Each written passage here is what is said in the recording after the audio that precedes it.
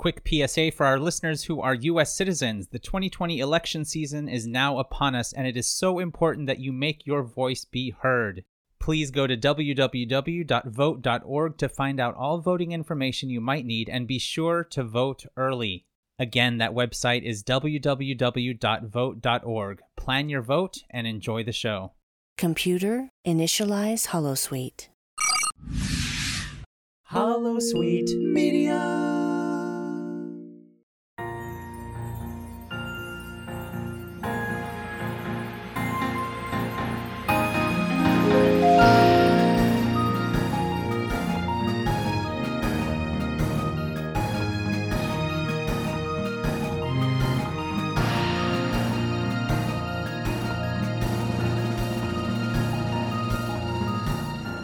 Let us see what the future holds.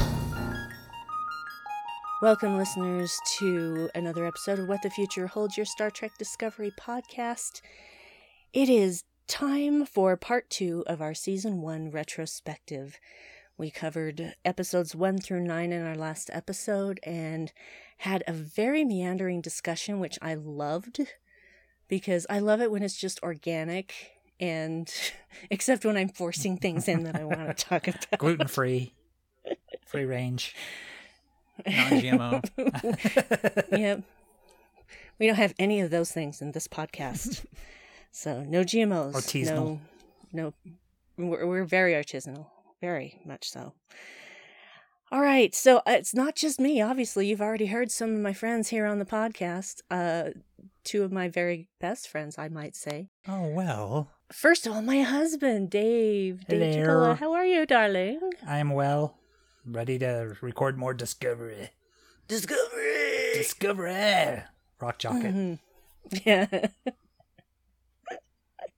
It's fun to rock jock things. I don't know if anyone's ever done that, but if you haven't, listeners, please try rock jocking your life. It's a lot of fun.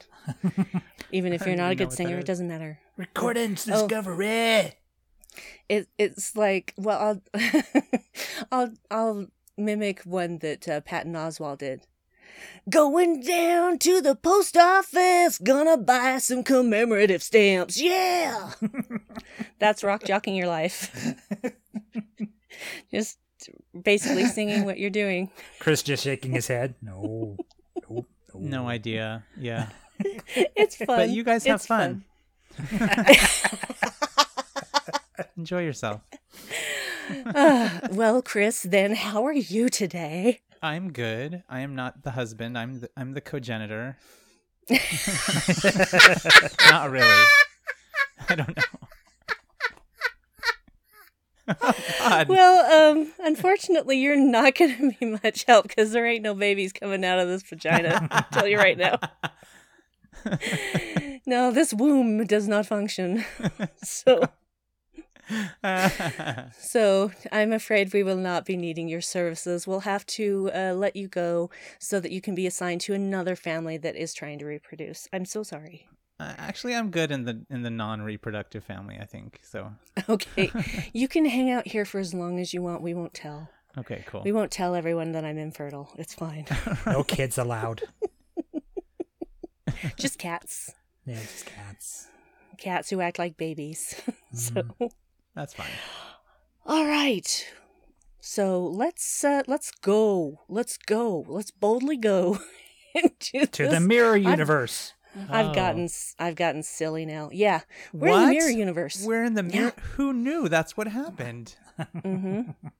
Yeah, and honestly, if we were in the mirror universe, I would be Captain Killy, because I'm already Tilly. So if we were in the mirror universe, I would definitely be this ruthless, horrifying, kill absolutely everyone in her path sort of person. Mm-hmm. That would definitely be me. No empathy whatsoever. I like how Stamets goes unchanged. There's like nothing really discernible between one and the other, really. Yeah, except Stamets in the mirror universe was just really out for himself. He did not care about other people. So, whereas our Stamets does care about other people. And he grew. He grew so much and really got close with Tilly, which just makes me so happy. Mm-hmm. because he needed that. And, and that's the thing we'll talk about is her role in, Prime Tilly's role in Prime Stamets's recovery in this final 6 episodes. So I like them figuring out very quickly where they are because of the quantum signature of everything around them. That sounds perfectly plausible to me. And I like how they're able to fake a different quantum signature. It's like, that seems like a very complex thing that you'd be able to do.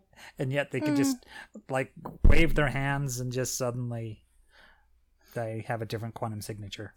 Well, you can transmit it. You can't change your base quantum signature. It's impossible to change. But you can disguise it from a starship. You can put out a sort of transmission, I would think, that mimics the quantum signature from that universe. But if anyone were to do a deeper scan and scan the humans on board, then they would find out, oh no, you are not from here. And Kelpian ganglia are useless in other universes, or toward people from other universes, as we learned. That's why I think that the whole fear response thing is more about perception of the individual Kelpian than threats as a whole. As they evolved. Yeah. Yeah. Maybe initially it was purely biological. Yeah. Mm-hmm. Or chemical. Because is it a direct threat against your person, or is it a more existential threat later on? It's like exactly what threat is recognized by the ganglia. Yes. I think it is on a personal level. It's something that is very, very personal to each Kelpian, because what may trigger that response in one Kelpian might not be threatening to another Kelpian. So I think it's a matter of perception. With them being all together on the same planet and not being a spacefaring species, I can understand why they would all have the same threat reactions, because they were all in the same situation. But you have Saru away from all of these other members of his race, and so he's only what he is perceiving to be a threat, I think. Mm-hmm. And I'm not. It's not a conscious perception, of course. It's more of an unconscious perception, because we all kind of have that. Really, we all have this unconscious part of ourselves that comes to the forefront and says, nope. Mm-hmm. Yeah, we have an adrenal response, and so is it similar to that? I mean, are there Kelpians that have stage fright, and so the little ganglia will come up if they have to do public speaking? It's quite probably. It's unclear. We just don't know. Yeah. If they had plays, it didn't seem like they really had that kind of entertainment down on Kaminar, but we don't see a ton of their culture, but they do seem very... They gather kelp. Yeah, they're the hunter-gatherer sort of thing. Mm-hmm. But, I mean, they do have certain things, like they create these knives that they use to trim flowers and things like that. They're very good at cultivation of food and flora and fauna. What was that laugh about? They're very good at cultivation. I don't know, that just sounded funny to me. They're cultivists. Yeah, not cultists, but cultivists. So, they have to grow their own food, and I mean, nothing's provided for them. They have to grow their own food and make their own clothes and all of these things. So they're very industrious in that way.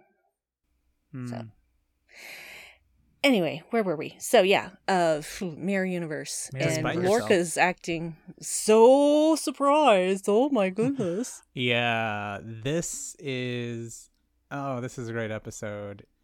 I like that they spaced out this arc in 4 plus the tail end of episode 9. Mm-hmm. Because they took their time with it, and that was really fun to rewatch.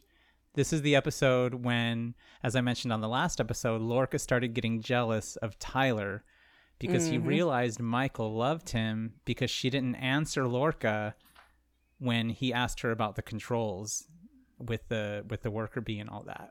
Yeah. Yes. And Burnham ignored Lorca, and Lorca gave this little quick, what's going on?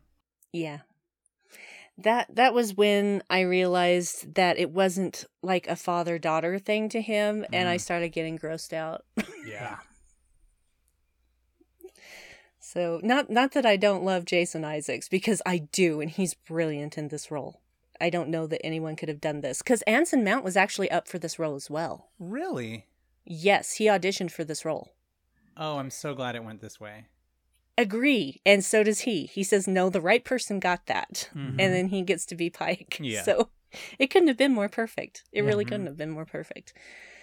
So yeah, we really start to see how Tyler is struggling with what we think is PTSD, and yet it sort of isn't. It's really the Vogue personality asserting itself. Big problem was bringing Laurel onto the ship. That did not help. Mhm. Yeah, because she has the trigger word to start Ash's whole like shadow personality. Mhm. Well, it's the prayer. Yeah. It's the prayer to Kalish that starts it, and it's supposed to activate him. And she even says it should be working. Something is wrong. Right. Yeah. He fell in love. And they fell in love, but it's also that they did too good of a job implanting that Ash Tyler personality. Mhm. Just really too good of a job. So they did their jobs too well over there at House Mokai. Yeah. I really like, back to Lorca real quick. I remember when I was rewatching it the first few times after we knew Lorca was from the Mirror Universe, I was thinking, oh, they didn't plan this right. They didn't, like, there are things that Lorca says and does, it doesn't quite add up. But on this rewatch, I paid, of course, much closer attention. And one of the things that always bothered me was when Burnham said that Tilly was the captain, that Killy was the captain. And Lorca goes, that's absurd. So for me, the first time, it made sense to me now that the writers had him say that to make us think that he was thinking it was absurd that our Sylvia Tilly was the captain. But what was actually happening was that Lorca didn't know in the Mirror Universe that while he was gone, Tilly became the captain. Because he yelled, that's absurd. Don't you think, maybe? Well, he wasn't on Discovery in the Mirror Universe. He was on the Baran. Right. But he very quickly says that's absurd when they say that Tilly's the captain. Like, it was a misdirect, right? Yeah, I don't know if it was a misdirect so much as him just continuing to play the role of, I Okay. don't know what's going on here. Mm-hmm. So I think he absolutely knew about Captain Okay. Killy. I mean, she's like famous. I was headcanoning all sorts of things. Yeah, because she has a lot of titles. So I'm pretty sure he knew exactly who That's she true. was. 6 months would be a very short amount of time to have such a legacy of killing. Yeah. And she's really got a legacy of killing. Well, she also practices being Captain Killy, and he observes and comments on it.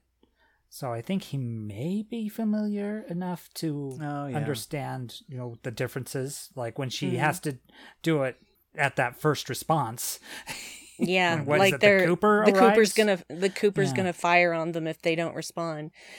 And so she finally responds audio only. What the hell? What the hell? What the hell? What the hell? Here's my engineer. And then we get to hear Jason Isaacs do a Scottish accent. If I remember correctly, Very good Scottish accent. Yeah.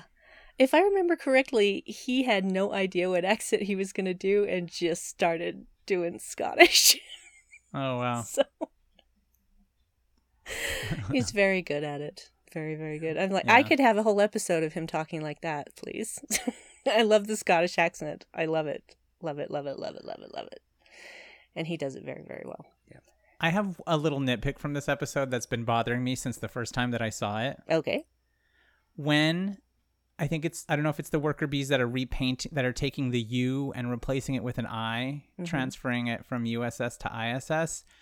They couldn't just do the one letter. They would have to do the whole registry and move it over. Oh, yeah. Because the U is wider than an I. So if they just changed it to an I, it wouldn't be centered anymore. So they would have to move the whole thing over. Oopsie.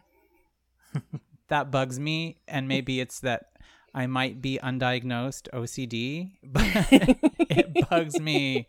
The whole thing would have to be moved over. Well, now it's going to bug me. So thanks for that. You're welcome. Thanks for ruining that for me. Because I never really paid that close attention to it before, but what you're saying absolutely makes sense. Mm-hmm. You are absolutely correct.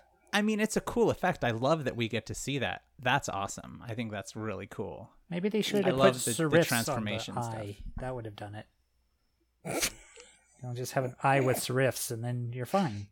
Yeah, sure. That's true. Yeah, Little just curly cues. Little Yep. font To the humor. left. Yeah. Font humor. font humor. Yep. Let's write that down as a That possible old thing. A timer. little font humor. Classic font humor. Eine kleine Yes. font humor. Oh, God.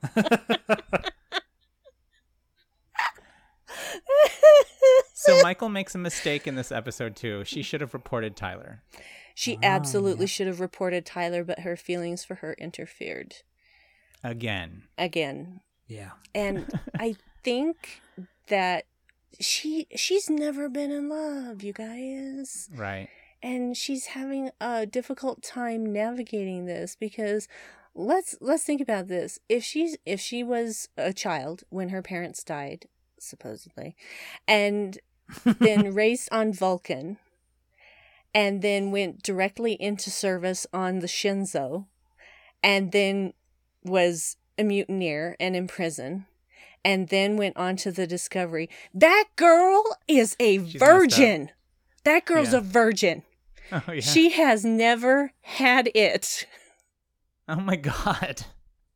Because when would she have had sex? Like, Oh, God. think about it. So, anyway, just saying. Of course, I think virginity is a really stupid social construct that was invented by men to keep women in their place. I mean, obviously, yeah. Yeah.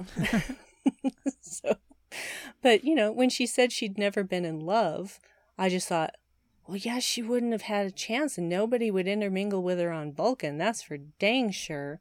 And she can't sleep with anybody on the Shinzo because, that. Unless it's someone of the exact same rank, and I don't think she ever bothered with that because she was still so much in the Vulcan logic mindset. Yeah. So really, And multiple traumas in her life. Yeah. I'm just, it's a conclusion that it didn't occur to me until this watch through that she was for all intents and purposes a virgin. I had not thought about that. Yeah, unfortunately I did. And now everybody else thinks about it and I've ruined it for you all. You are welcome. So yeah, but Michael absolutely should have reported him. And yet, that's the thing. She doesn't know how to be in a relationship and do her job. She's never been in this situation before. So I can totally understand why she didn't. And at the same time, was it the right thing to do? No, probably not. But she ends up paying for that. And she learns from her mistakes. Well, Culber ends up paying for it too. Yeah. But he knew too much. Yeah. He's the only one that figured it out. Yeah. Well, and that's the thing. It's like they did their job well enough for him to pass your basic Starfleet medical exams, but he went deeper at Ash's behest. Because Ash was really trying to figure out what the hell was going on with him. Mm-hmm. Stay out of the palace. Yeah. We've got poor catatonic Stamets, who is drifting in and out of realities, to be frank. Yeah. Mm-hmm. And Tilly really worried about him. Really, really, really, really worried about him. But also having to do this Captain Killy thing. And so I do Which love... she's really good at. She's very good at. If I can't remember what the whole sentence was, but if one of my crew responded like that to me, I'd cut their tongue out and use it to lick my boots. That's it. That's the line. Just, damn, girl. Oh, Mary Wiseman, you are a genius. Well, and she a bookends national that with treasure. the final episode as well. Yes. Yeah. I noticed that. It's like, oh, put this blaster in your face, and it's like you'll be able to sniff your own brain or something like that. Yeah, something like that. To the Orion. Yeah. Mm-hmm. And this episode also brings us our first time Culber neck snap number 1. Wow. Mm-hmm. And it's not the last time. No. They make us watch it a lot. Yes. Yes, I started counting. It's hard. It was such a shock to me. Like I couldn't process what I was seeing the first time that I saw this episode. I'm just like, is he dead? He's not dead. He's not. No, he's dead? Oh, I was so upset. Mm-hmm.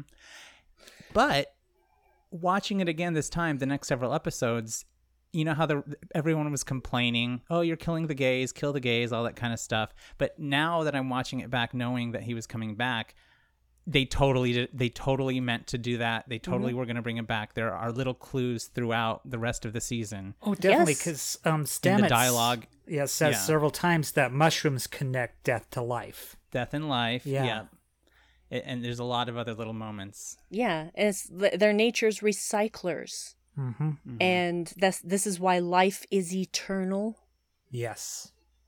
So, yeah. And then actually seeing him in the mycelial network, which we'll get to. Right. So, yeah. We still, at this point, do not know who the Emperor is, though we've heard tell of the Emperor.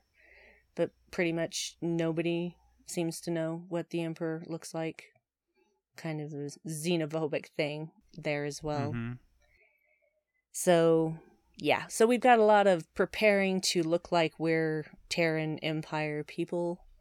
And that is thanks to the data core that they got off of that ship, that Klingon ship, which also had like Vulcan and Andorian DNA signatures as well. And that's when they realized, oh, they must have banded together to oppose the Terran Empire. Which tells Michael Burnham there might be a solution to the war. They just need to find a way to include Klingons with the other races and not have them be so xenophobic, but actually to band with other races. Mm-hmm. Well, and that's the first thing that I thought is, why is this such a mystery to you guys? It's obviously born out of necessity. Yeah. Because that is exactly what happened with humans after World War III. There were so few of them left that they stopped being racist and stopped being biased against religion or gender identity or sexual identity or any of those things, and just started working together because it was either that or go extinct.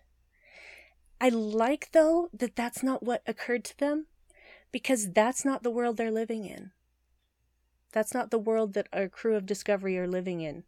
They live in a world where everybody just works together. And so the Klingons are an anomaly. And so they don't understand this necessity thing because they've never lived it. They've never been through it. And I love how they kind of highlight that with Michael being so desperate to figure out why they are, united with all of these other races. Yeah. So, but yeah, we got to get Michael back on the Discovery. On the Shenzhou. Getting my ships mixed up. Yeah.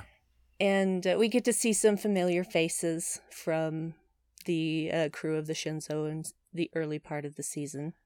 Connor. Oh, Connor.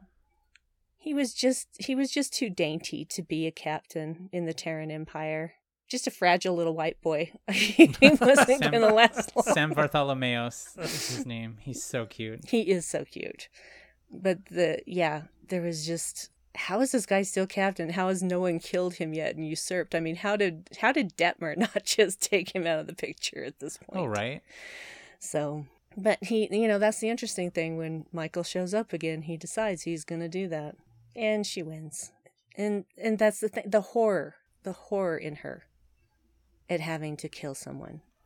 Mm-hmm. And the look on his face, too, because you see her look of regret and horror at having to kill him, and to see in his eyes this look of kind of like, why are you looking at me like that? Yeah. Confusion.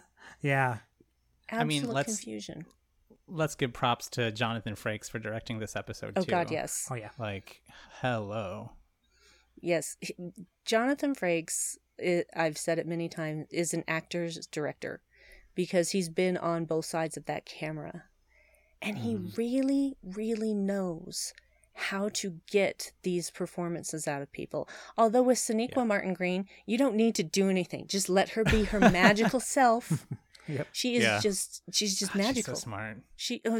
The choices that she makes, just what she does with her hands, even when she's just sitting still and talking, just her. Oh, she's just. In my opinion, she's a genius.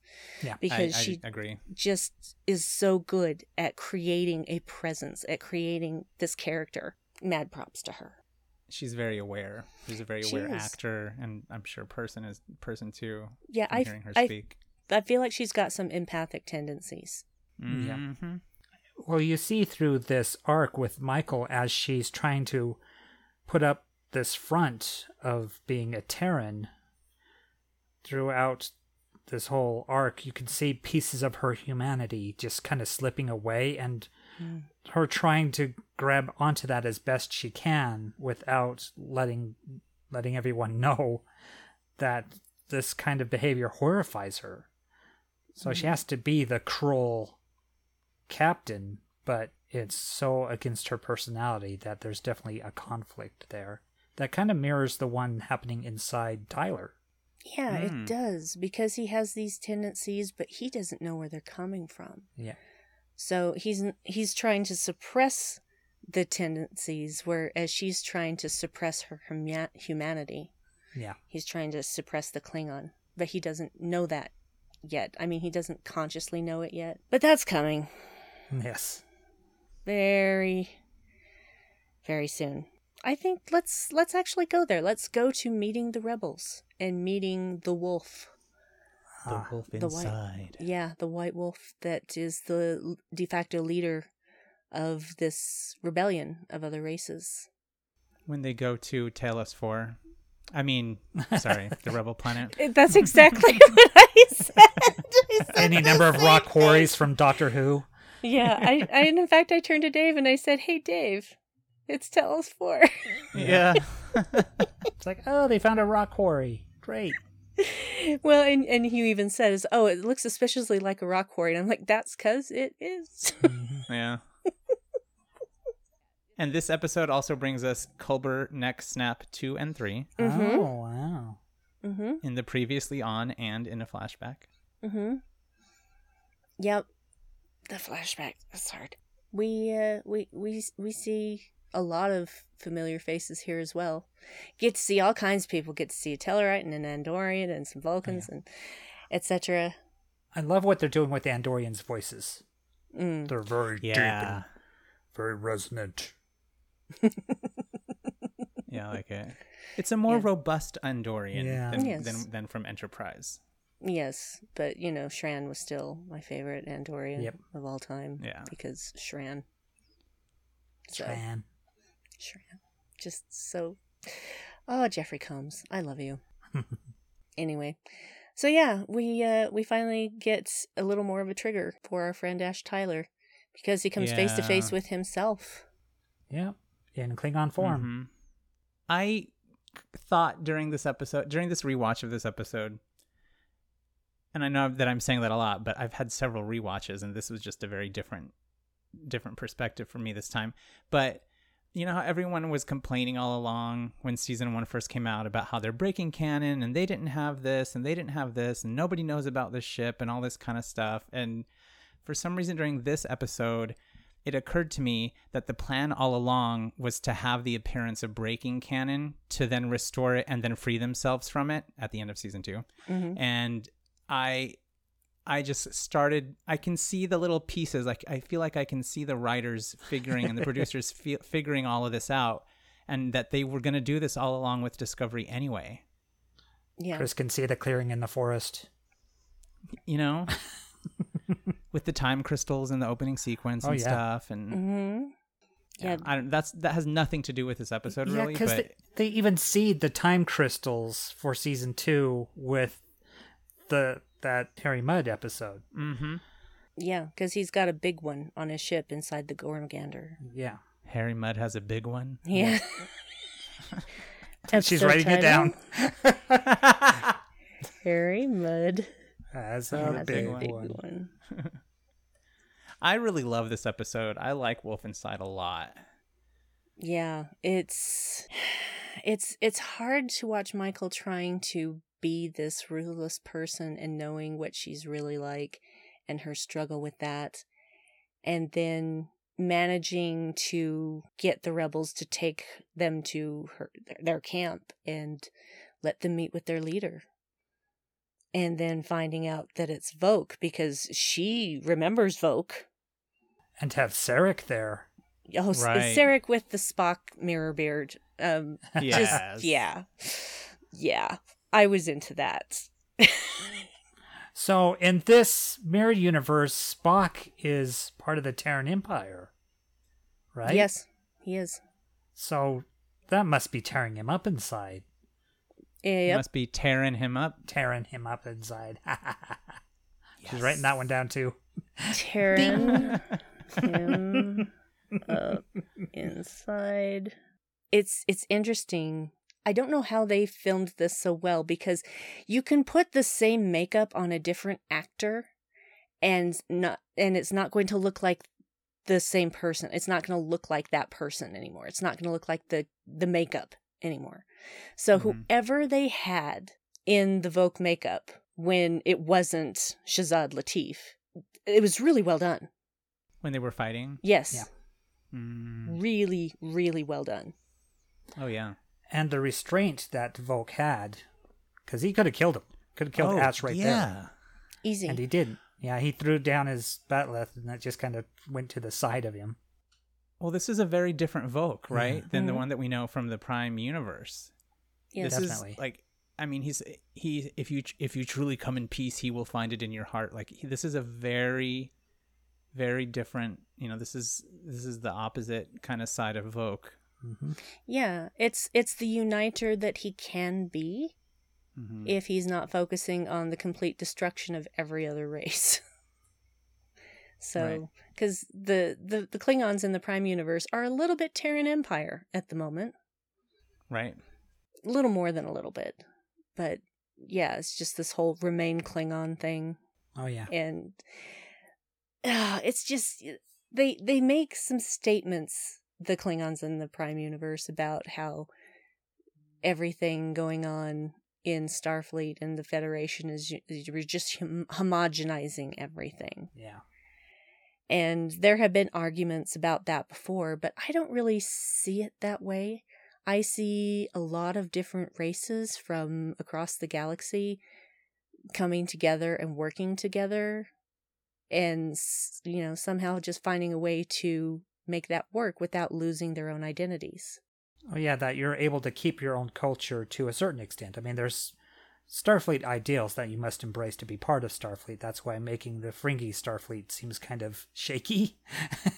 Is like their treatment of women, it just, isn't not conducive to being a Starfleet officer. That may be true for the race as a whole, but you can't judge one person by their race. Yeah. That's why Nog got into Starfleet, is because he wasn't judged by the proclivities of his race. Yeah, but if you want to be part of the Federation of Planets, then there's definitely... Oh, well, Ferenginar isn't part of the Federation. I know that, but if they ever did want to be for that, they'd have to change some of the customs, which, if you follow Deep Space Nine far enough, they start to make those adjustments. Yeah. Yep. Mm-hmm. But to see how the Klingons would be part of the Federation of Planets, they'd have to change things as well. Yeah. And they go into that far more deeply in Star Trek VI, The Undiscovered Country. Right. So look that up, folks. Moving on. Well, are we still on this episode on the Wolf Inside? Yes, I'm just moving on from this particular diversion that we took. So back to the Wolf Inside. Cool. Yes. Because obviously you have something to say. I do. So this is another episode in which Michael really stood out for me so much. Like, I just felt so much more empathy for Michael because of the trauma, like the trauma with Ash, and then Lorca. Like, this is where he held her hand and said, "You're not alone," and I just felt like, okay, this is this goes back to my comment from before about like the racism and the sexism involved in hating on Sonequa and the character of Michael Burnham. Like, I started realizing watching this episode, most of the criticism that we heard before was from, like, you know, white men. Yeah. And so as I'm watching this episode and I'm feeling so much more empathy for Michael, my mind starts wandering and my thought processes, and it occurs to me so strongly that all of these people that have criticized Michael Burnham or called her a Mary Sue or whatever and all that kind of stuff in a derogatory way, these are people that can't even consider what this character means to other people and to the world. Like, you know, on one open channel show, there's a black woman that I met at STLV and said that Michael is her favorite character because she never thought she'd see someone that looked like her in Star Trek. And so on top of the fact that, you know, Michael is a deeply complex character, you also have the allegory of what black women have to go through in this world, you know? And like, to see a character like that is so complex and who is flawed but also has a good heart and everything, like, it's a huge deal that Sonequa is playing this character, like, just to the world, to Star Trek, but to the world in general. Like, I was so moved by her performance in this episode that I just started thinking of all the different implications of having someone like her lead a show, you know?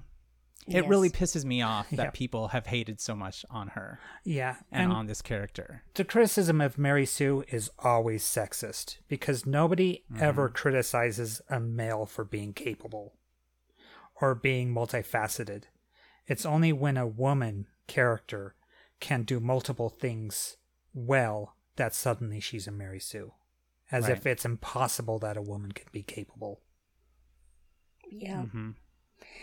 Yep, been feeling that my whole life. So it's very, very frustrating because, you know, we could say that about so many male characters. I mean, Spock, Data. But I'm not even talking about Kirk. Star Trek per se, but there are so many fictional characters that are such Mary Sues, but because they're men, nobody ever calls them out on it. Like, Tony Stark, come on. James Bond. Super Mary Sue. Doctor Who, big Mary Sue. Except now it's a woman. So, yeah. And suddenly she gets criticism for being capable. Exactly. Right. Exactly. Yeah. So, yeah, sexism still rearing its ugly, ugly head because nobody can believe that someone with a vagina can be a badass. Right. Yeah, it infuriates me. Like, it infuriates me that people respond that way and call themselves Trek fans. And if you're listening to this and you're offended by this, you might want to, like, do some self-examination and ask yourself why this is triggering to you. Just saying. Yeah, because it's triggering to me that people would still react this way to a capable character just because it's a female. I mean, the writers chose... The creators and the writers chose this. All of these things that people are criticizing, they knew that was going to happen. They knew it. They knew all of these things were going on in their mind, and they still did it anyway. They still did the right thing, and that is amazing. It is, and Sonequa taking on the role because she had to know that she was going to face this criticism. Of course. She lives her life as a black woman, you know? She knows. She's aware. Yeah. And she's finally in this series where she gets to be the main character. She gets to be the badass, but she's not some perfect, hard to believe that this person exists sort of character. She's very, very real. Yeah, whole series starts with her making a really big mistake, and that is the mutiny. And so it starts with the character making probably one of the biggest mistakes throughout all of Star Trek, and then having to do the redemptive arc from that. Right. Yeah. They reduced her to the absolute rock bottom that you can for a Starfleet officer. And then she claws her way back. Tooth and nail. And failing to report that Ash Tyler is having these emotional problems. That he's having these PTSD. PTSD. PSTD is something else. PTSD. Post-traumatic stress disorder. That he's having this post-traumatic stress disorder, that he's having these episodes. She should report that, and because she doesn't, Culber dies. And so that's partly on her, too. Mm-hmm. So, yeah, she does make mistakes. She's not incapable of making mistakes. No. Which is why it doesn't make any sense that people are calling her a quote Mary Sue. It doesn't make any sense because she screws up. You know, she makes mistakes. Mm-hmm. She doesn't do everything and fix everything all the time. She causes issues. You know, she's human. Yeah. It's because she's a woman and she's good at things and they don't like it. Yeah. Mm-hmm. And that just makes me sad that there are still that many people who think that way. It actually kind of churns my stomach. Because what hope do we have of getting to that Trek future with people like this, people who still think like this? And it's so many people that are brainwashed to think men are more capable because history, men have taken credit for the things women have done. Women scientists, women authors, women artists. There's so many women that have achieved things, but because society didn't allow them to assign their name to it, men did instead. Mm-hmm. Or they pretended that they were men. Yeah, or they pretended, like, George Eliot. Mm-hmm. Yeah. Yeah, it's... Yeah. I love Star Trek. Star Trek is amazing. And it gives me hope for humanity, especially in a time where I feel like hope for humanity is in very short supply. Yeah. Yeah. Okay. Why did Tilly say, two questions. Where was the CMO when Saru let Tilly, quote, operate on Stamets? Where's the CMO? Because that's a big deal. And Tilly's not a doctor. And why did she say we need to put the network inside him? I was confused when I was rewatching that this time at those two things. He needed to be exposed to the spores and interact with them. That is what she was talking about. Compared his brain patterns to that of the tardigrade, I think was the issue. And that when the tardigrade was, I think, starting to fail, it had like a lot of white matter issues or something like that. Okay. And so she tried to get his pattern back in line because it was, he needed to be exposed to the spores to recover. I shouldn't overthink technobabble stuff. I shouldn't. It's okay. It's a TV show. I shouldn't overthink it. We all do it. And as far as the CMO, basically Saru's in command, and Tilly made a very strong case and said medicine isn't helping him. It's not going to fix him. I can. Yeah. And she was right. Yeah. But it was obvious that they were aware that they were going to have medical on standby because there were two doctors there waiting to see what was going to happen. The blonde one came back? Yeah. Yep. To see how the treatment was going to work. And so... with their nifty hexagonal looking defibrillators. Yep. Or were they circular? Well, I don't know. The thing about defibrillators is they're always used wrong in movies and television. Yeah. Always, always, always. Yeah, they're not there to restart your heart. They're there to get it back into rhythm. Yeah, it doesn't work on a non-beating heart. No. That's not... You're not shocked back to life Frankenstein style. No, that's not how a defibrillator works. No, it isn't. And I don't know why we still do that in movies and television because it's not right. It's not right. Yep. So at least they did the side and the chest instead of two chests. Because you see that mistake a lot too. That when is both true. paddles are put to the chest, it's like, nope, No. that's not how it works. You're not going to create a large enough circuit. Oh, wow. Mm-mm. You have to do the side and the chest Yep. to create a Okay. long enough circuit to kind of jumpstart things and Interesting. get the heart back into regular rhythm. Yep. It's true because I've seen that done to my mother because she has AFib. And I've seen them shock her heart back into place. It is not a fun procedure. And oh, my God. they warned me because they put her to sleep. She's not aware of anything. So, but they warned me. Now it's going to look like she's in pain, but she isn't feeling anything. But it was still a shock when the shock happened and her body flailed like that. And it was disturbing. It was definitely very disturbing. Yeah, because your muscles respond to electrical stimulus like that. And so, gyrate and stuff. Yeah, so that's also another thing they get wrong in movies and television. Please stop doing that. Yeah. But then what would they do? They can't have some dramatic way of coming back in and restarting someone's heart if they don't have the paddles. Yep. It's got to be parallel. Yeah. Yeah. I'm thinking that Killy hair had to be a wig because there's no freaking way I could have done that to Tilly's Yeah. hair. And I like how she says her mother would approve. Right. Yeah. It's very interesting because everything's cut at like these diagonal angles in her hair. Like even the back of her hair is like a whale tail. It's like cut so that it looks kind of more like a whale tail than anything else. I don't know why. Just it's to show all the sharp edges of Captain Killy, I guess. That she's angular instead of curvy. Yep. Except she's curvy. Yeah. I love Tilly's curvy. Yeah. Love it. Well, at the end of The Wolf Inside, we get some fun stuff. We get to finally see the Emperor. Mm-hmm. And we see that little smirk on Lorca. Mm-hmm. And he's like, Michael's gonna love this. Yep. Yeah, and I think it's also he's like, finally, I'm getting to where I want to be. Finally, she showed up, and now I can find my way on that ship.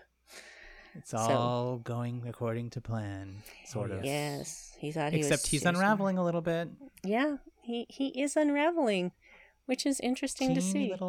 Teeny little pulls on the thread. Mm-hmm. It's very subtle. Yes. It's like he planned far enough to get home, but after that, his plan's kind of just up in the air a little bit. I mean, I know he's got some pawns in play, but other than that, it doesn't seem like the most clever of plans. It's not. Well, he does say that when he frees Mirror Landry, and she asks him, "So do you even have a plan?" And he says, "I've been to another universe and made it back here. You think I'd come back without a plan?" Mm-hmm. Yeah. But it's not a particularly good plan. It's a very blunt force sort of plan. It's like he left out the variable of having the Discovery crew still there. Mm-hmm. It's like he forgot that part. Yeah. That they might interfere with whatever he's doing. Yeah, and just as much of an effect that he had on them, being abusive, even though they weren't totally aware of it all, it still affects them. They had an effect on him too. So those were things that he hadn't anticipated, was that he would be changed by his exposure to them and vice versa. Like he even says that he developed a respect for Saru. Mm-hmm. And that's something, as just being a Terran in the Mirror Universe, you would never respect a Kelpian. No. Right. They softened him up a little bit. They weakened him. They did, a little bit. He would never admit that, though, because, he talks to Discovery as like, I made you guys these battle-hardened soldiers. Once again, being your classic sociopathic narcissist. Mm-hmm. And I just thought, you don't get them at all. No, like when he said, your Giorgio is dead to Burnham, I'm like, well, bitch, so is your Burnham. Mm-hmm. Yeah. Your Burnham is too, you manipulative narcissist. Yep. He's trying to use it on her when he's caught up in the same thing himself. Mm-hmm. He's caught up in his own delusion that this Burnham is going to be like his Burnham. Yep. I must say I was delighted to see Michelle Yeoh return as Giorgio, even this Giorgio, because I love Michelle Yeoh no matter what she does. Mm-hmm. And she's so good at being evil. You can tell she's having the time of her life in this role. But so deadpan at sometimes. Yeah. I'm like, the intensity is crazy. Oh my gosh. She's magnificent. And how she slinks everywhere. Yes. It's like a jungle cat. She is. She is very predatory in her movements. And we get our first look at the Charon. Mm-hmm. And we get Colburn neck snap 4 and 5. I love that you kept a tally of this. I mean, remember when we were watching it and it was just like, I know in your shows you were like, or on the live shows maybe you were like, how many times do I have to see this? Every time it kills me. So I thought I'd count. It's so hard. It's so hard. Yeah. It's so hard. It's easier this time having the context of season 2 obviously makes everything easier, but it doesn't hurt any less. And the sound. I know. Oh, yeah. Oh my god. Oh my god. You They're guys just have to make it poking so it. real. They're just poking the wound. Yep. They are definitely poking that wound. And his own horror when he remembers what he did. Oh, yeah. Does it Ash gut just you? going, just the look of pure disgust in himself. Yeah. All of these episodes kind of bleed together for me, and so I can't exactly remember what happened in what episode, but let's talk about Kelpians being slaves, and there was a Saru. There was a Saru there who was apparently... Even though Michael lied. Yeah. I get why she did that. It's the same reason why Saru didn't tell her about Stamets. So Yeah, it's interesting that they both withhold information so they don't get somebody off mission. yeah, they were It's like, protecting... okay, you don't need to know this right now. This is something you can find out later. We need to protect you so you think clearly to follow through with the mission. Yeah. So that was very interesting that they're both at that point where they're protecting each other without that person knowing that they're being protected. It's interesting, and I still can't be 100% sure, but I'm pretty sure that Saru is the Kelpian that they ate for dinner. Well, they said no on Twitter. Like they Did said they? it wasn't the same one. Okay. I think so, but I keep thinking the same thing too because it looks so much like him. Mm-hmm. Yeah. Because I know he's the one that does her nails in the bath. Yeah. For her ablutions, Well, Yeah. which is the word that I Ablutions. learned. yes. Oh, that's an old-fashioned term. Yes. I had never known that word before. Yep. That's your getting ready thing. That's The washing up. an old Victorian novel kind of word right there. Ablutions. I like it. Definitely. Yeah, well that was definitely Saru, and that's why she started calling him Saru after a respected friend. Mm-hmm. And I like that she said it that way because she has found this respect for Saru now and considers him a friend. And he saved her life. Mm-hmm. Which is interesting, and it makes me wonder if he sensed something about her. I think so, because would the regular, like, Terran Michael treat him so respectfully? I doubt it. Yes. And so it's like he sensed that this Michael was to be protected. Especially with the threat ganglia, so if he didn't seem like a threat to him, then yeah, Interesting. protect her. Yeah, I hadn't really thought about that until just this minute. Yeah. Funny how that turns out. Yeah, Michael finally gets to have sex, so there's that. She does. Good for her.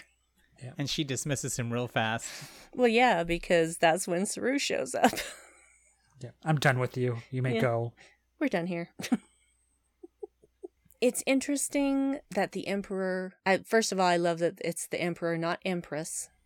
No genderification there. Right. Yeah. See, that the Emperor does have a weakness, and that weakness is love for Michael Burnham.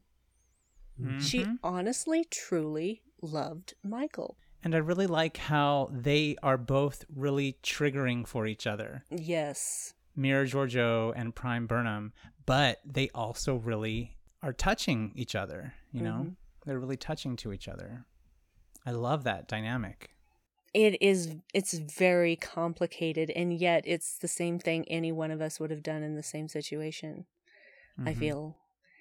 And it's interesting because that's what Sarek says later on when he's talking about how this whole thing has to be classified and nobody gets to know about the mirror universe.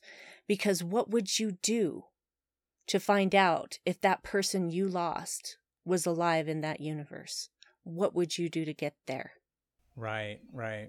And that was dangerous. And that's absolutely true. That is absolutely true. Not just for humans, but for all species. Even Vulcans.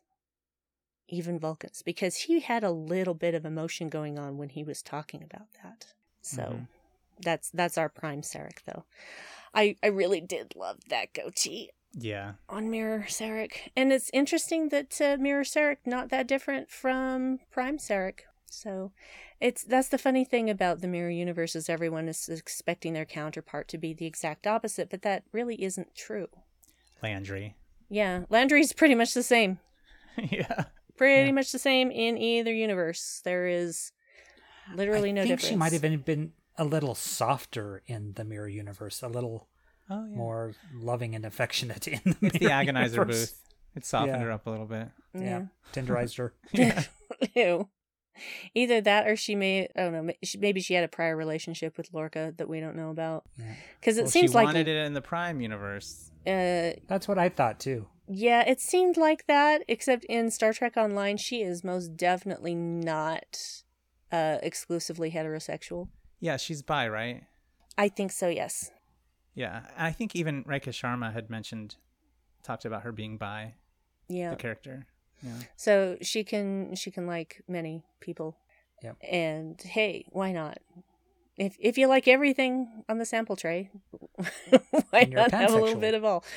Did you guys notice? I didn't notice this before, but when Lorca, I'm in what's past his prologue. I'm not sure Yes. which one we're at, but We're kind of messing around. So oh yeah, I mean because it's all one big story. Yeah. mm-hmm. But It's like one long movie. Yeah, the time that Lorca called Michael my Burnham, I didn't catch it at first, and then I rewound and put the subtitles on, and there's a point where he calls her my Burnham, and I was just like, it made my skin crawl. Mm-hmm. I think he said that'll be my Burnham or something like that. Yep, that is Ugh. exactly what he says. Ugh.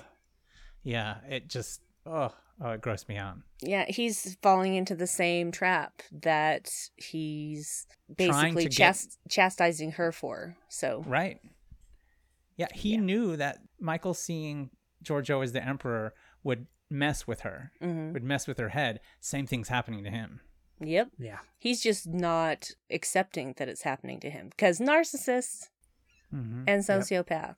He's too good for that. That couldn't possibly be happening to him. Oh my God.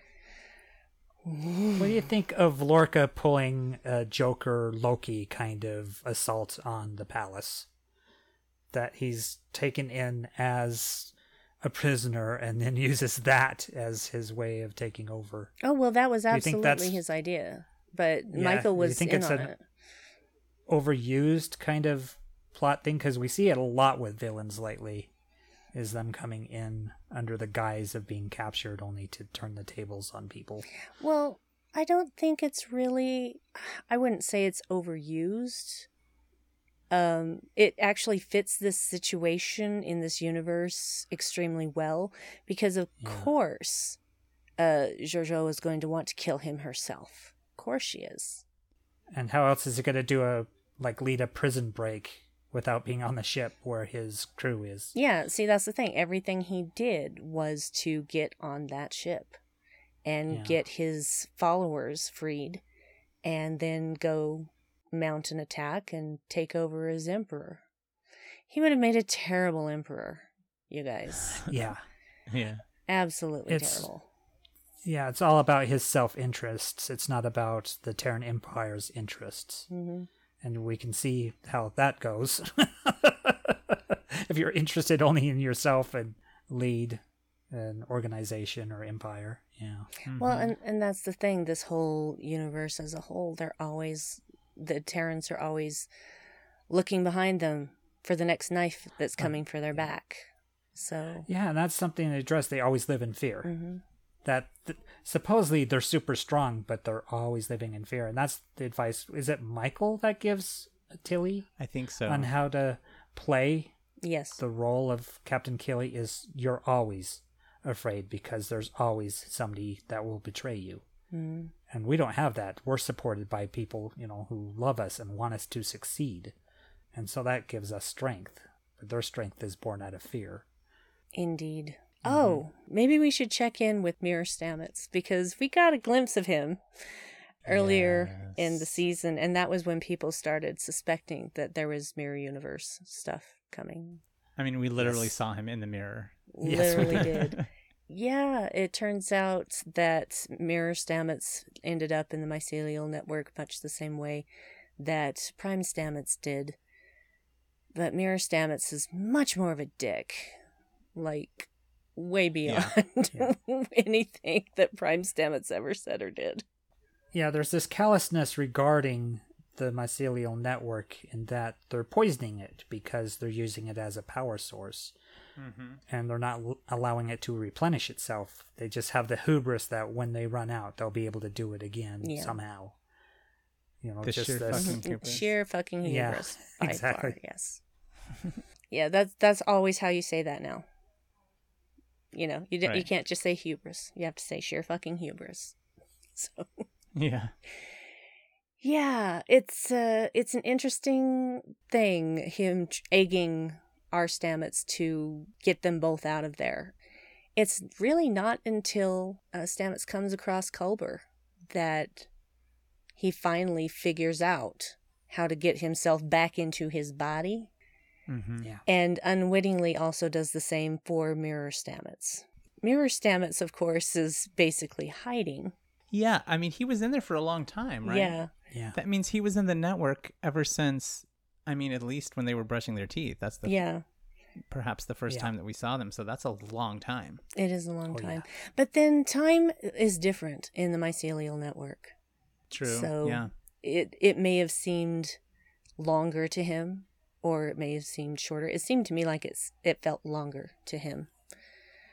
Because time is not a constant in the mycelial network. It's a flat circle. It's a flat circle, honey. It's a flat circle. Yep. I know. You say that every time I say Tom, it's not a constant. You say it's a flat circle. So basically, Mirror Stamets' whole thing is staying alive.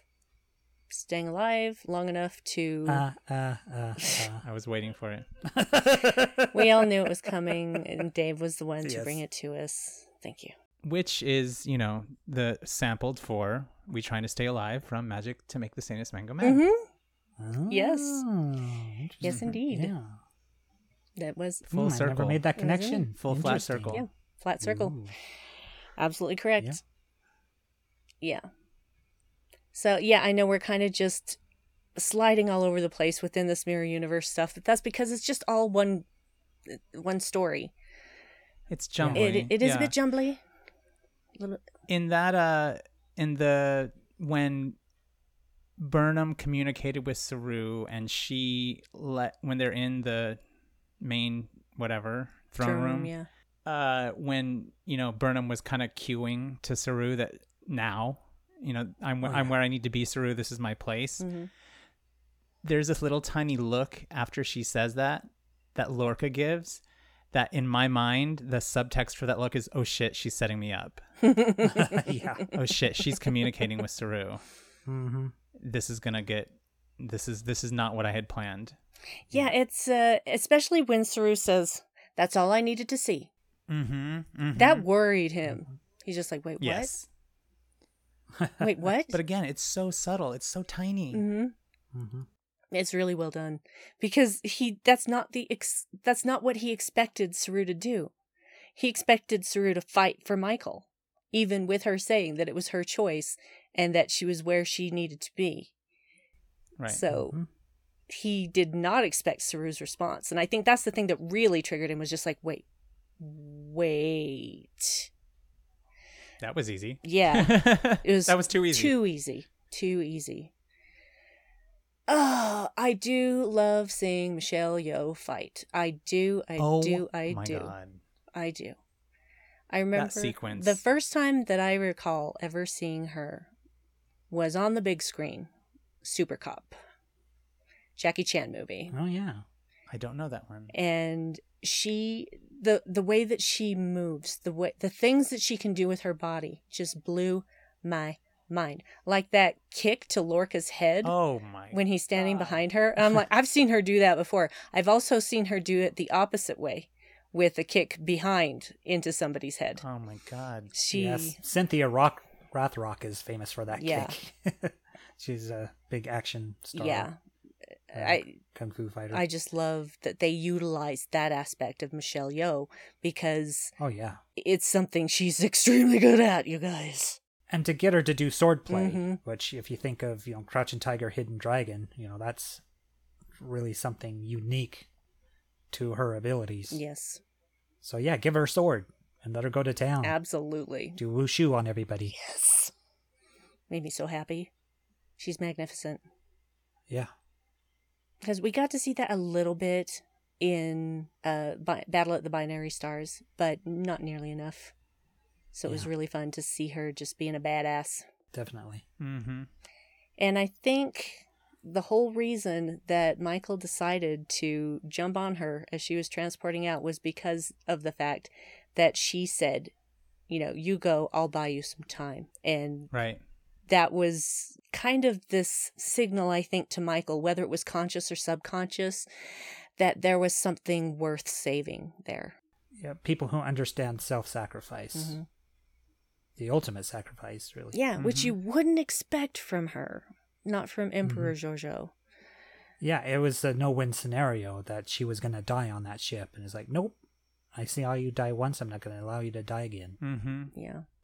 Go, Michael Burnham. Find a way home. Live. I teared up during that part. I know. I teared up a couple times in this episode. That was one. The other one was when they were on their way home. Yep. I mean, I know we're skipping Lorca's death, but... Yeah, well, Lorca falls into the mycelial sun. Yeah. That's what I call it. Screams. Mushroom sun. We also skipped Lorel terminating the Vogue personality. Right. Which I wasn't sure that that's what she had actually done. I wasn't either. It took until the end of the season until I finally accepted, okay, that's what she really did. I mean, she did do the Klingon death howl, right? Oh, yeah, she yelled to Sto-Vo-Kor. Sto-Vo-Kor. Yep, that Worf did. Scream to allow them, know that a warrior is coming. Mm-hmm. And it's sad because, honestly, I was surprised that she did that, but then at the same time, there was no way that Folk was ever coming back. Yeah.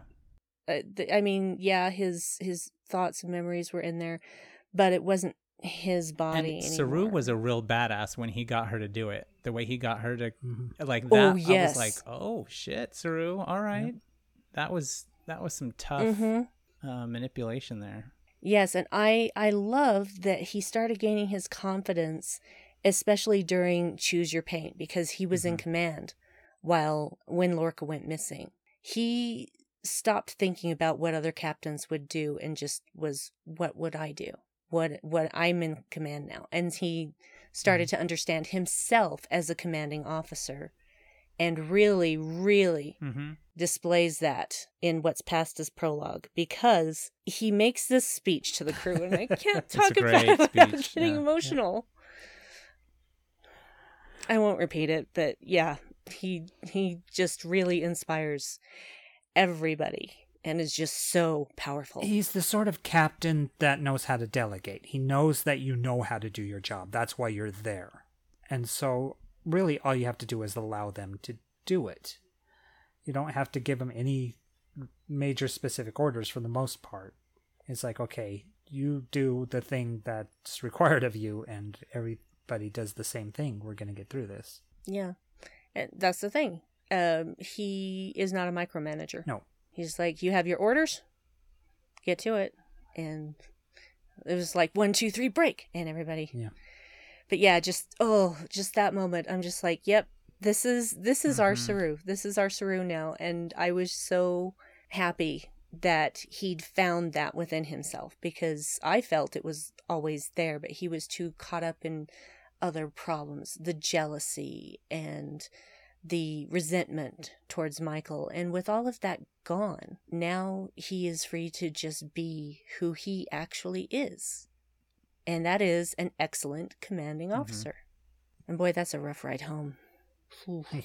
That's another part that makes me cry, is when Stamets is saying it's bifurcating too quickly, there are too many permutations, and then you hear Hugh again. He says, like, no. Follow the music, Paul. Open your eyes. I teared up. Yep. Many tears. And you hear the Castilian opera, and it's such a beautiful sequence. Oh my god. It is absolutely beautiful. And they get medals like at the end of Star Wars. Not yet. Well, not yet. Good Lord, you're skipping we way gotta ahead. start losing the war first and then win the war. The war's nearly lost. They overshot by 9 months. By 9 months. A full-term pregnancy. Actually, it's 10 months as a full-term pregnancy. They say Okay. 9 months, but it's 10 months. Because by the time you get to the end of that 9th month, it's 10 months. Okay. So it doesn't happen at the beginning of month 9. So, yeah. Okay. Anyway, that's just a fact of nature that nobody ever talks about, is that women are pregnant for 10 months. So, well, I've learned a couple things today. I've learned about pregnancy, a gestation period for humans, and how to use paddles to restart somebody's heart. yeah, except you can't. Yeah. how to shock it back into rhythm is what they do. Anyway. Speaking of how the crew of Discovery embraces Starfleet again, they rediscover themselves, that the Federation is abandoning Starfleet and out of desperation looking for any way to win the war. Mm-hmm. And so that's why they make a deal with the Emperor to become captain of the Discovery. Yeah, that was terrible. Yeah, it's like, what are you doing? And I like Michael just giving her crap and threatening a mutiny. You know. It's like, where are you from again? She threatened mutiny again. Well, she did, but just the way that she was egging Giorgio on the bridge about, oh, I've forgotten the name of where you grew up. Oh, yeah. You know, and all those things, to finally get Giorgio alone. Because Michael wasn't prepared for this. Nobody was prepared for this. That was questionable. Yeah, especially after just having a horrible captain and they're going to go get another one. Yeah, I didn't expect that to last. I can understand the logic of their choices, because what they've done up to this point has not worked. Right. And so it's Sarek that goes to the Emperor to discuss another option. Right. I thought it was really interesting that after they transported back, Michael doesn't go see Tyler at Saru's request to see how he reacts, but she manipulated Saru to see how he reacted to Ripper. I understand that Michael had a lot of trauma because of Ash Tyler, but I also thought, well, you manipulated Saru to see if the tardigrade was really a threat, and now when Saru needs you to do something or wants you to help, you don't want to do it. Well, in fairness, the latter is more personal. Yeah, that's true. I mean, just seeing if you respond to a creature to see if it's threatening or not. I mean, what's your relationship to the tardigrade? It didn't betray and try to kill you. You didn't have sex with the tardigrade and that later we had know its of. hands around your throat. That we know. Well, that's true. Yeah.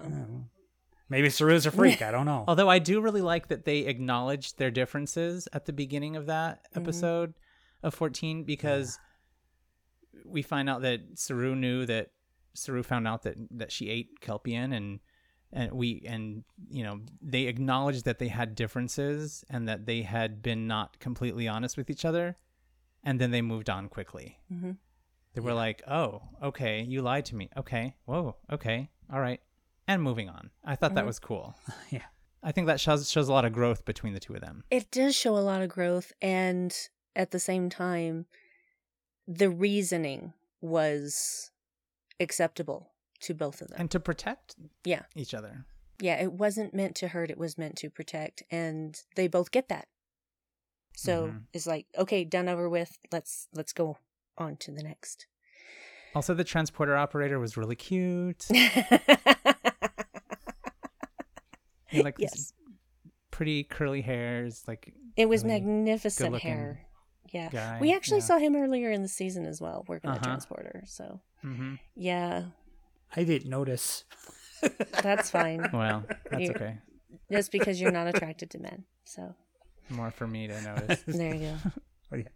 A little bit on Ash Tyler and the post-Voke removal and how people are treating him. And I get both sides of it. I really, really do. Because it is difficult to separate a person into two personas. And that's literally what was inside him battling and almost caused him to die. And that wasn't him. I mean, for all intents and purposes, he is now just Ash Tyler. Because he still has access to Vogue's memories and such, but He no longer has that personality inside him. And yet everybody just looks at him like he's a pariah. And Tilly. Yeah. This is an emotional moment for you, right? Yep, she's having a cry. Yeah. Yep, that Tilly. You having a cry? Yep. I am having a cry. I like that she goes and sits by him. Mm-hmm. And I love that when he says he's okay, she says, how could that possibly be true? Again, coming back to this is all about empathy. Yep. How could that possibly be true? Mm-hmm. You know, knowing what you've been through. I did think it was cheesy that everybody started getting up and walking over there and sitting down. I was like, I noticed there's some extras in the back that kind of look and hand wave like, what the hell are they doing sitting at that table? And then goes back to talking with his friend. It's very cool. So not everybody's cool with it. yeah, I like that the bridge crew did it. And then I was like, that's good. And then more people. I'm like, I understand the sentiment, and I think it's lovely. Yeah, it's okay with me if it's a little bit cheesy because, for God's sake, they've been through hell. Yeah. You know? And they honestly probably were reminded by seeing Tilly go and sit there, and then Detmer coming over, and then Bryce coming over, and remembered, oh, right, we're supposed to be better people than this. We are supposed to not be petty and small and accept that this person has been through some massive trauma and we have no idea what he went through. Yeah. And so, you know, just Tilly setting the example reminded them. And then when they needed more intel on Kronos, and and Rel Giorgio wasn't giving kicked her anything, ass. even after torture, is like, okay, That there's was- somebody else. Oh we my can God, ask. that was intense. Mm-hmm. Oh yeah. Little bit. Oh my Lord, yes. Yeah. Tiny but fierce. Again, tiny but fierce. She's Because she's tall. Laurel ain't no short person. Mary Shifo is like 6 feet, 6'1". She is tall. I have an issue Okay. that happened earlier in the episode. It does not make sense to me. We know when Kat torches the bowl of fortune cookies when she finds out that Mirror Universe Lorca basically violated her. It does not make sense to me that the senior staff isn't in that meeting at that table with everybody after they had just gotten back. Sarek mind raped Saru, and then they all go to the conference room and none of the senior staff is there. Well, once again, I think the Federation is kind of losing its way during this time. And so they're not doing the stuff that would be regular Starfleet protocol. There's some secrets being kept by those that should be in the know. But they've all just been, the whole ship was in the mirror universe. Like, Yeah. that's an all hands on deck type of situation. Especially coming back into the middle of the war. And there's a bunch of empty Yeah. seats at the table. Yeah, I definitely think it's It just bothers it's this desperate times call for desperate measures scenario. I agree. So yeah, I think they're definitely losing their way, especially the Admiral. And you can see that in some of her choices where she just does not know what to do. She's in the captain's chair and she's like, just... Yeah, because is it Starbase She's losing it. 5 that gets blown up? Starbase 1. Starbase 1 that gets blown up. Yeah, that's She's like, that's the closest to Earth. I mean, that's literally the first starbase ever built. And she says, okay, let's turn around and go warp. And they're like, any other orders? Maintain course and speed. She's done. She has no idea what to do next. And at that moment, yeah, that's when they basically just give up. Yeah, desperate times and desperate measures. Yeah, the whole bridge crew is looking at each other like, something's up with the Vice Admiral. Yeah. She ain't feeling it. Nope, she's done. She's out of options. Yeah, that is true. She is out of options. There's nothing left to try. There's nothing left. The Klingons are at their door. They're heading for Earth. They're going to destroy Earth. And there's no way to defend Earth with one ship. Yeah. Or even the few ships they have left. Yeah. And instead of going to the crew for ideas, they go to the Emperor. Well, again, it's that thought of everything that we have tried so far is not working. Let's get a different perspective. Yeah, that the Emperor somehow in the mirror universe was able to crush the Klingon Empire. So how do you do that? And Sarek has his own little gaslighting moments too with Michael when he has the plan with Georgiou, and she starts asking him questions because he says there are evolving details. And she says, what evolving details? And his response is, I sense you are uneasy. Like, he turns it back around at her and doesn't answer her question, doesn't answer because she's asking what's up, something's up. And he turns it back around at her weakness involving Tyler.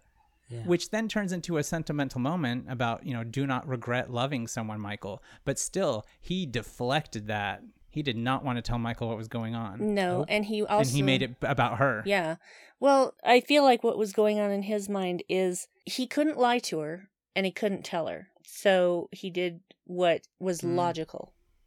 Because if he lied to her, she would know he was lying. True. She knows him well enough that she would know he was lying. He did the logical thing, which was just to redirect her attention. Sneaky and not the best idea at the moment, but hey, we all make mistakes when we're plotting the extinction of a race. Right. Yeah. And how much do you think they knew about the plan? Oh, I think they knew absolutely everything. Sarek and Cornwell did. Yeah. Sarek and Cornwell knew everything. Yeah. The hydro bomb and everything. Oh, they knew everything. Mm-hmm. Absolutely. The crew didn't, but yeah. Yeah. No, nobody else did except for them. Georgiou and Sarek and Cornwell, and probably the superiors. Yeah, because there's this really what was good left of Starfleet headquarters. Yeah, that admiral meeting that the Andorian was in, and like that.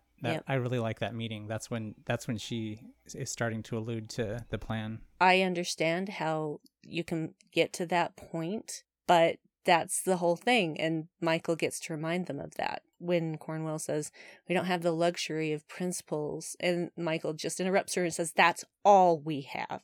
Mm-hmm. Yeah. That when you lose that, you lose everything. Mm-hmm. And then she admits she tried to do the same thing, and she was wrong. Yeah, she's known she was wrong for a long time, but she was willing to commit mutiny again to prove that Starfleet doesn't do this stuff, man. That was another moment that made me go, get a little teary. Yeah. And everyone's How about Michael's confrontation with Ash? Oh my God. Oh, yeah, him wanting to solve his problems. Ooh. Yeah, again, talking about black women is the way everybody relies on them as being political activists and this sort of thing, but they can't take on the weight of everybody else's issues along with their own. That's why struggle is solitary. She had to struggle alone. What makes him think he can rely on her to get through that? The struggle is his and his alone. Yeah, he bothered me. That's a very sad conversation for me. But there are a couple things he says that I'm like, dude, you need to back off. Yeah, he just wants he wants shortcuts to being fixed. Mm-hmm. Nobody wants to go through the hard stuff. Nobody does. And I fully get that. Yeah, what happened to him is unfair, but at the same time, there's also choices that you make. Well, and it's not just him that went through it, Yeah. Mm-hmm. Yeah. Dude, you tried to kill her. And, she really trusted you. And then there's the whole family and Klingon stuff. And then he throws that in her face. You fell in love with a Klingon. I'm like, no. Wrong way to go about this. Yeah. Oh, yeah. Yeah, that was not cool. Not cool at all. And that was him lashing out because he was hurting and he wanted someone to make it all better. And we've all been in that place. Oh, yeah. Every single one of us. And when he started from a defensive position, that pretty much shows how wrong he was.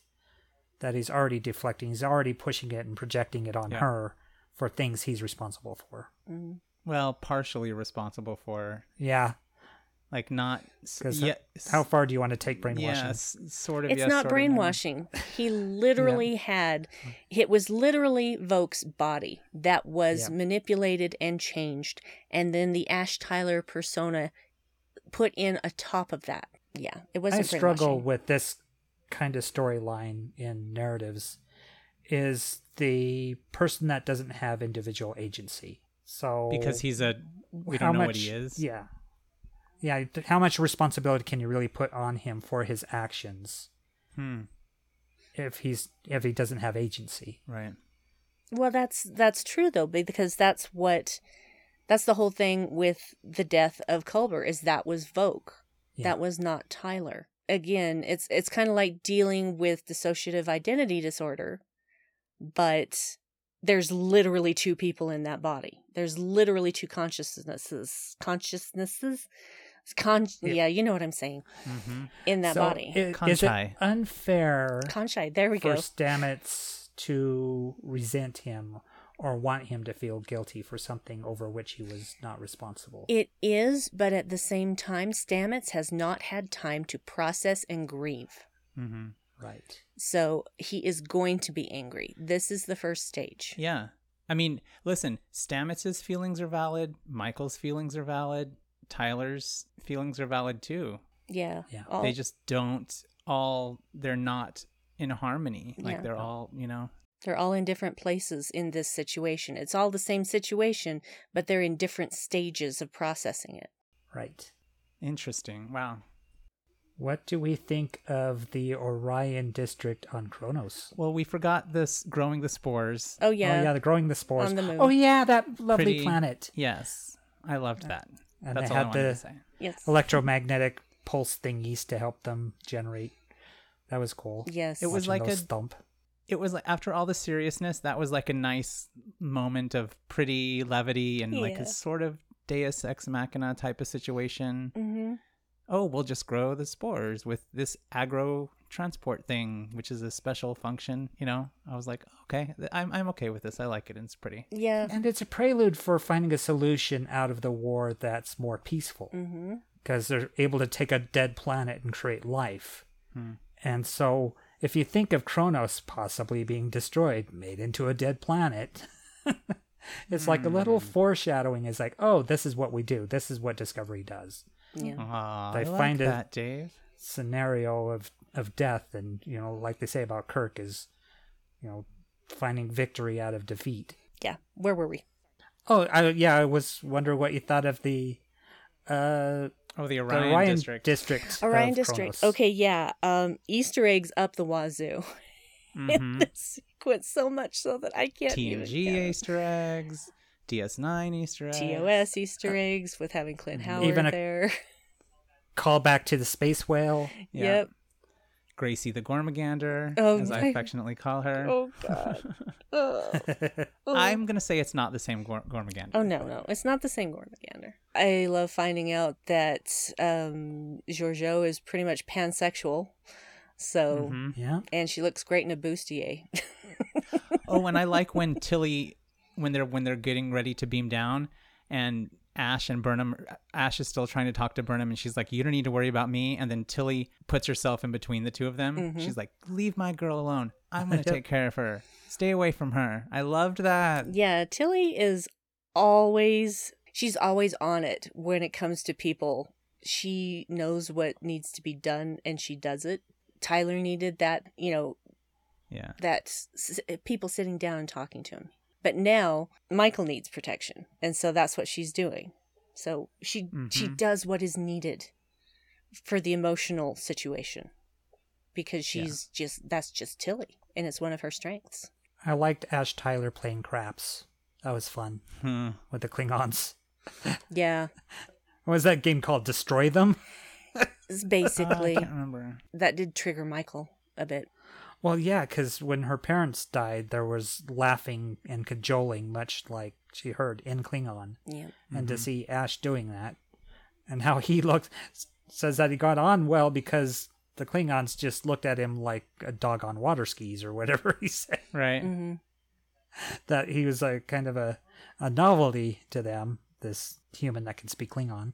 Hey, the tattoo that Michael touched, and it looked sort of scarab-like. Yes.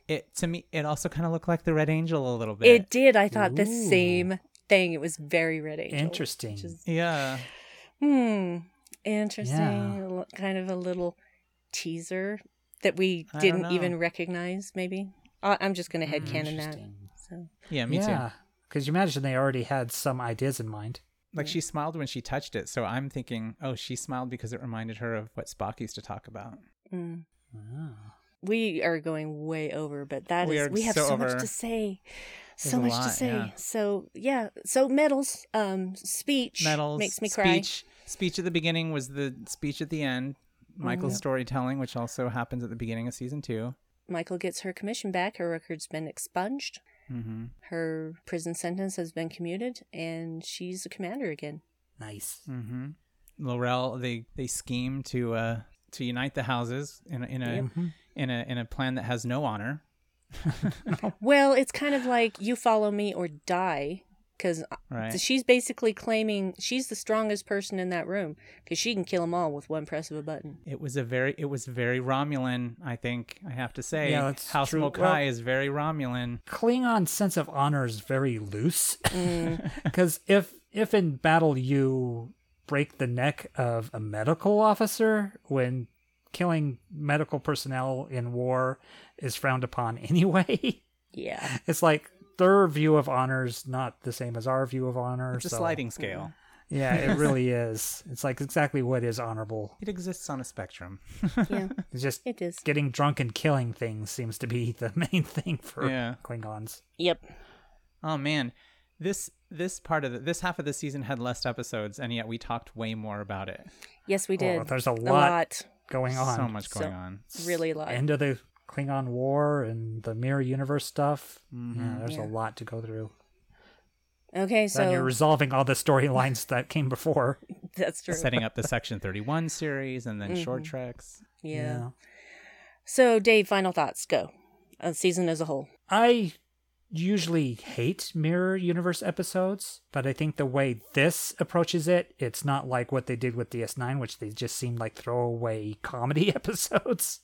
This was deeply involved, and I really like how that they ended each of these story arcs and left it open for what happens before. Not everything's nice and clean. We do get Michael and Ash parting because, Ash Tyler is somebody with no real home, so he's going to be this bridge between the two, or attempt to be anyway. And I find that fascinating to see how that plays out in the second season, if it plays out in the second season. So, I've really enjoyed this first series, and watching it again in quick succession, just binging through the episodes, things are a little more tightly written than one would assume. They seem to know where they were going with most things. I mean, some of Saru's stuff aside. But very cool, very engaging story about people's personal trauma and self-discovery. Chris. Yeah, I think that this is the best first season of any Star Trek series to date. The more and more that I watch it and the more time goes by, the more I respect all of the different choices that they made. And I think it's really, just really, really good storytelling. Character development is awesome. It's a brand new way to look at Star Trek. And I mean, again, I'm really close to saying Discovery is my favorite Star Trek series. And, ending season 1 with the Enterprise coming in, I tear up every single time that happens. Same. And I think it's an amazing first season. I'm saying series, the British series, like Dave does. Mm-hmm. Yeah, but I know. I think it's an incredible season, and I just love it so much. I never get tired of rewatching it either. Yeah, I can't really say more than what you two have already said. It is my favorite Trek, and I'm unashamed of it. I feel that it is a richer experience this time because of the context of season 2, and I think that will continue to grow as we get season 3. There is still value in rewatching all of these episodes, and I look forward to doing that with season 2. We're already 2 episodes into season 2, having a really great time. Because Pike. Because Spock's coming, and because Jet Reno. Yep, we were just Jet introduced Reno. to Jet Reno, so yeah. Mm-hmm. Good times. So looking forward to it. Okay, so Chris, where can people find you? You can find me on Instagram and Twitter at CD Littlefield, and follow my other shows. There are 4 questions. You can follow that at 4 Questions Trek, and that's the number 4. Or Open Channel, our Star Trek community podcast, which is dedicated to facilitating the fan conversation for each new Star Trek episode. at Open Channel Trek on Instagram and Twitter. Dave? You can follow me on Twitter at Dark Cornercast.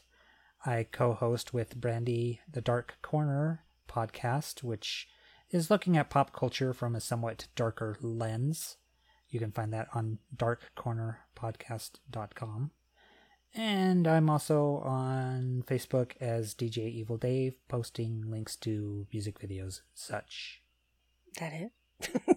I don't do nearly as many things as you do, dear. No, I know. What do you do? Too many things. Also on darkcornerpodcast.com you can find Headcanon, which is the weird trip through my brain and my fandoms. On this network, Holosuite on Holosuite Media, which is where this podcast is also found. I do the Vedic Assembly, which is a Deep Space Nine podcast with Nick and Liam, and I do Boldly Go, which is a Strange New Worlds podcast with my friend Suzanne. I do 2 live shows on the weekends, Friday night at 7 p.m. Mountain Time. Figure it out for yourself.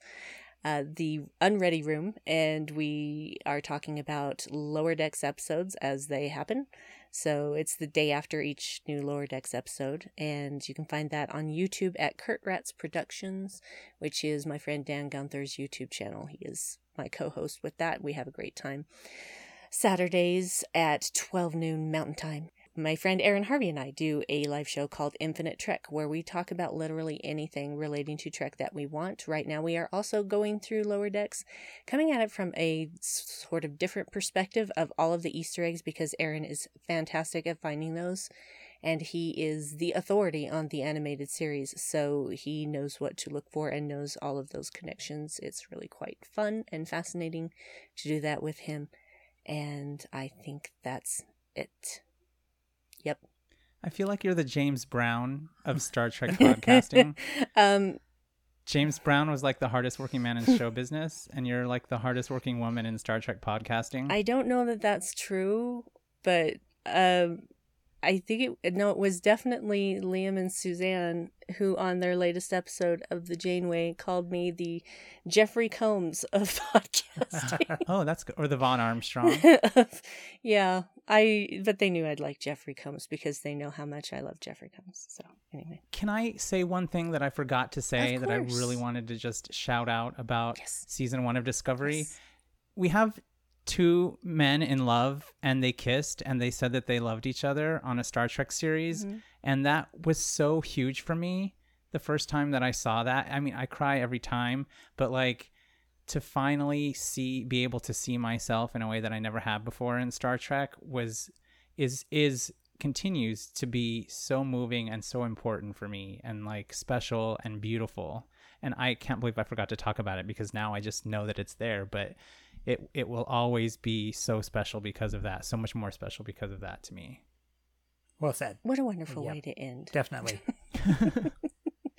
So in the next episode, we will start on our retrospective of season 2. Ooh. I think we're going to split it right down the middle, episodes 1 through 7, and then episodes 8 through 14. So join us for that. We're getting them out before season 3 is upon us.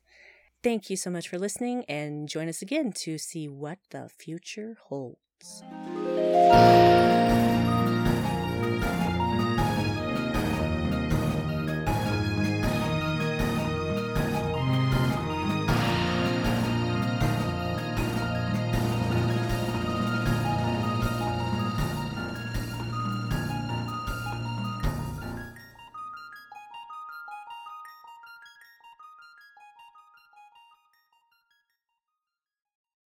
This show is brought to you by Holosuite Media.